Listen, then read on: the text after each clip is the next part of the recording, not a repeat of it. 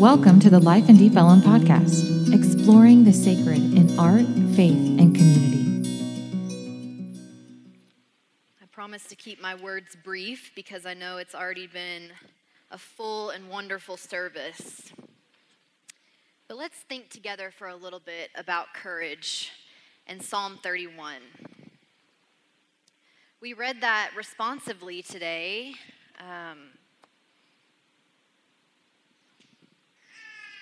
I hope you enjoyed hearing the scripture in a new way.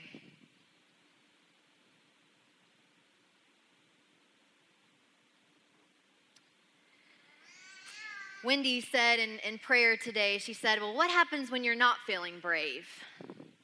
We have this picture of courage that you're always in the power pose, right? Like you're always ready. You're always feeling invincible. But what if most courage happens when you're feeling really afraid?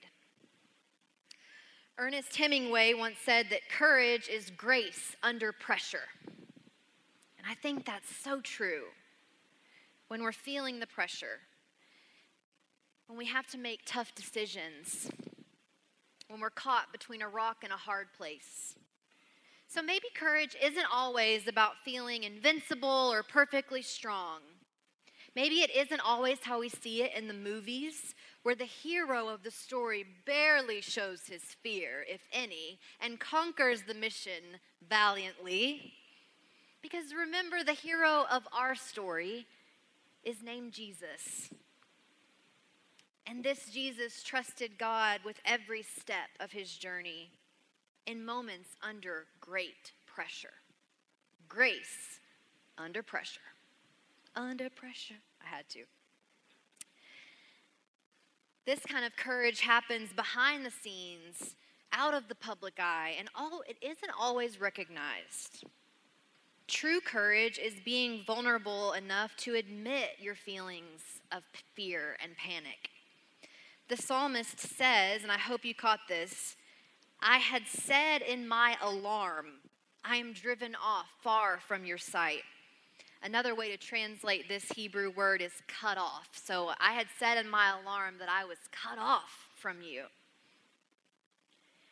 And we can relate to the psalmist in that, right? We all sometimes feel cut off or abandoned by God at times. Or sometimes the way that others treat us can lead us to feel that we're separate, that we're cut off from the care and provision of God. I had said in my alarm, does God really hear my prayer? I had said in my alarm, will I ever be truly loved and accepted for who I am? I had said in my alarm, am I alone on this planet? I had said in my alarm, I can't do whatever God is asking me to do. You know when your alarm system goes off in your faith and what that voice of panic and fear sounds like. God can handle that voice. There's the next line of the psalm. And this one's really important. But you heard my supplications when I cried out to you for help. The courage, friends, is calling out and trusting that God will hear you. Calling out to God when you are afraid, because God always hears us. Courage is letting God be with you in your fear and guiding you to take the next right step. One foot in front of the other, even when your feet feel frozen. We need God to keep reimagining our idea of courage so that we can practice it more. God can help us to remember that courage will take us to our knees in prayer just as often as it makes us stand in conviction. Our courageous vision may include wiping away tears before we make that vision a reality. Our voice may shake when we speak the truth. Our hands may tremble when we extend them in acts of service. Shaky hope. I heard that phrase today. Hope is shaky. But courage is about trusting God with our lives and with the lives of others, and being faithful even in the face of adversity. Courage has never been what people thought that it would be. People thought that courage would look like a king. Imagine a king, hat on my head, crown. But courage looked like a cross. A king willing to die on a cross out of love for us. That's courage.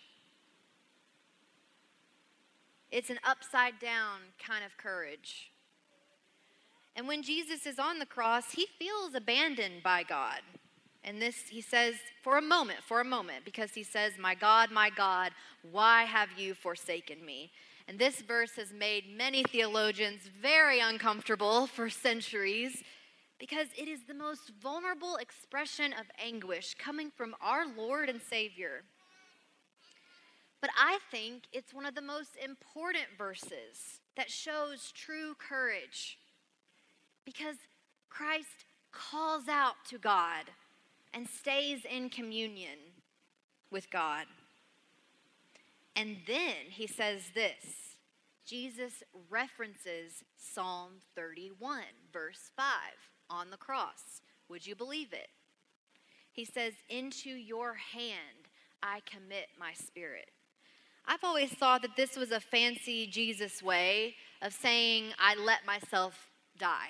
I've just always thought that. I commit my hand, into your hand I commit my spirit. I thought that meant I let myself die. But it's a reference to Psalm 31.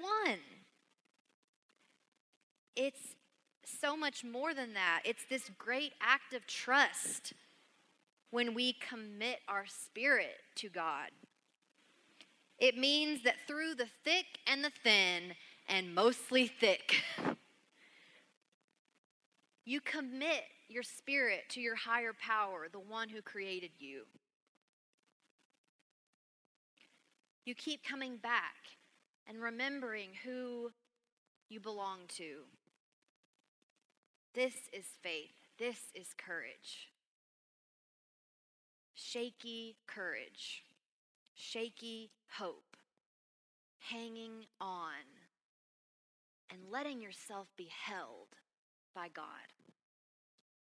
My grandmother said, I like to talk with her about my sermons, and she said, you know, Jenna, God never gives us anything until we really, really, really need it. And what we were talking about is how we have to wait for things, and wouldn't it be nice if courage was more like direct deposit or a Venmo request that you could just request from God, hey, I'm needing more courage, can you send that over for an instant transfer? But God's courage doesn't work like that. We get what we need exactly when we need it.